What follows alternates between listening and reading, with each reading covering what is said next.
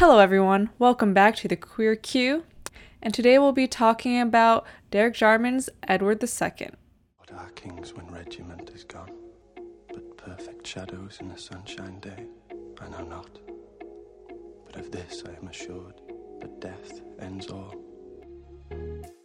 Edward II is an adaptation of Christopher Marlowe's play Edward II that was written in 1592, detailing the terrible reign of the King of England in 1302 from 1327. And so I'm going to give you a quick background of the history of King Edward. So he was considered one of the most worst English monarchs of the time, and he was deposed by his wife Queen Isabella, who's played by Tilda Swinton in the film.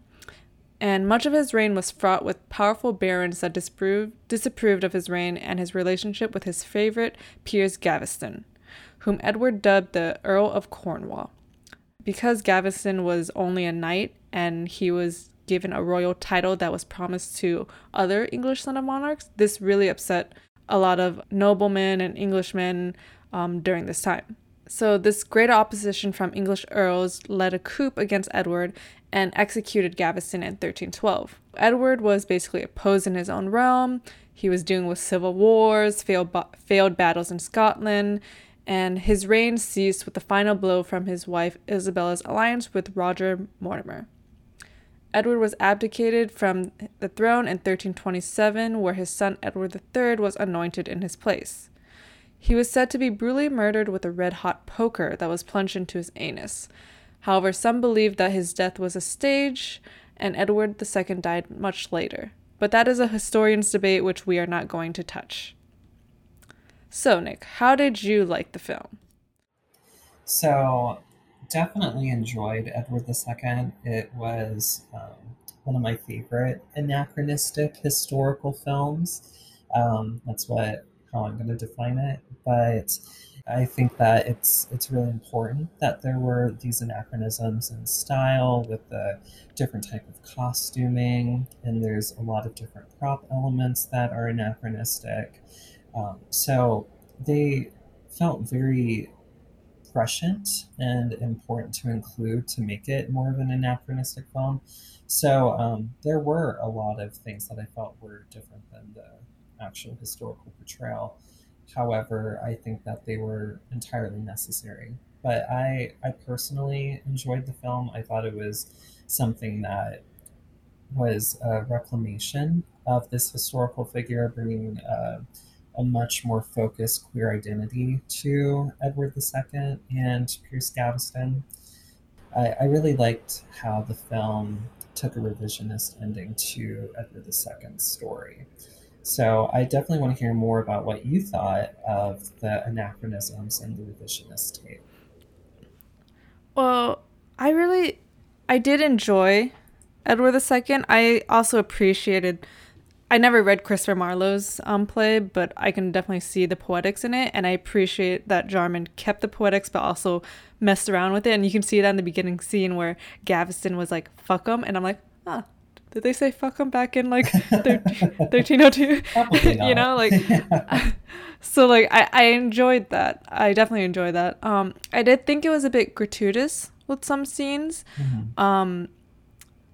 A fair warning to viewers that this film contains a lot of graphic scenes, brutalization, and torture that might be triggering to some.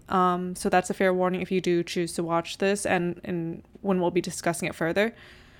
Even though, like, there's, for instance, the hot poker scene, that really kind of unsettled me, but I think that was the point that Jarman was trying to make. I really did appreciate that he was trying to push the homophobia and violence and the repression that gays and lesbians and the queer community face. And I think that's what the whole point of the anachronism was in this film, was to show that even back in 1302 with King Edward and Gaveston, this kind of hazing, this violence, and this homophobia is still relevant. It still exists today, and that's what I really appreciate what Jarman was trying to do with anachronism. Even though, like, personally, I never like when they put anachronisms in historical pieces, because that's just a personal preference to me, but But I appreciate I knew that Jarman wasn't doing it just to do it. He had motive behind it, and Mhm.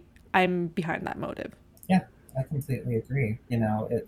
It definitely felt like the whole film was about how we've faced homophobia, the queer community has faced homophobia for centuries. And, Mhm. there's obviously a reason behind why it was a red hot poker that was reported in history of how Edward II Mhm. may have died and why it was used in this film. And it's because, it's a phallic object, and how it was used to kill Edward II is obviously has a homosexual connotation, and it Mhm. was related to a sodomite in life is being killed as a sodomite in hell. And Mhm. I think that really stays with you watching that scene, even though it is extremely violent to watch. And should we explain how the film ends? Should we go there now? Um, l- let's talk about more of the stuff in the middle, Sure. and like maybe like Gaveston's role a bit more, and like how he was portrayed. Like in general, how did you feel about Gaveston and like um his relationship with Edward? Yeah, so what I really like about this, and I think it really follows with a lot of the other nuclear cinema characters that we've discussed throughout the previous episodes, is that Gaveston and Edward II, they're not likable characters. We feel for them Mhm. because of the homophobia and hate that they receive from the other characters, but they're not entirely likable characters. Gaveston is in this type of relationship very much akin to The Favorite. When I think of Gaveston, I think of Emma Stone. Both have red hair and they're both scheming. And Mhm. Gaveston, I'm not sure exactly how much love was in that relationship. It definitely felt like Edward II really loved Gaveston. A lot Mhm. of his actions with being neglectful to his country occurred after Gaveston's death, and you could tell that he was in serious mourning, serious hatred to the people who took him away from him. And so I really felt like Edward II had this deep love for Gaveston, obviously, but Gaveston was using that position to further himself and further his own rise in power. So, he's not a very likable character, and I think that scene with Isabella, even though we really do not like Isabella, I think that Mhm. it really muddies the type of sympathy that we have towards his character. Mhm. But I definitely agree. yeah, yeah, it's like these characters, they're not likable, but they're not supposed to be. It's like with the other characters that we've seen, they're flawed queer characters, and it's definitely something that breaks away from that type of angelic martyr portrayal of queer characters that Mhm. had to be done in the 80s. So I really like that we have these really flesh and blood queer characters. Mhm. I don't think there was a single likable character in that film. No, yeah.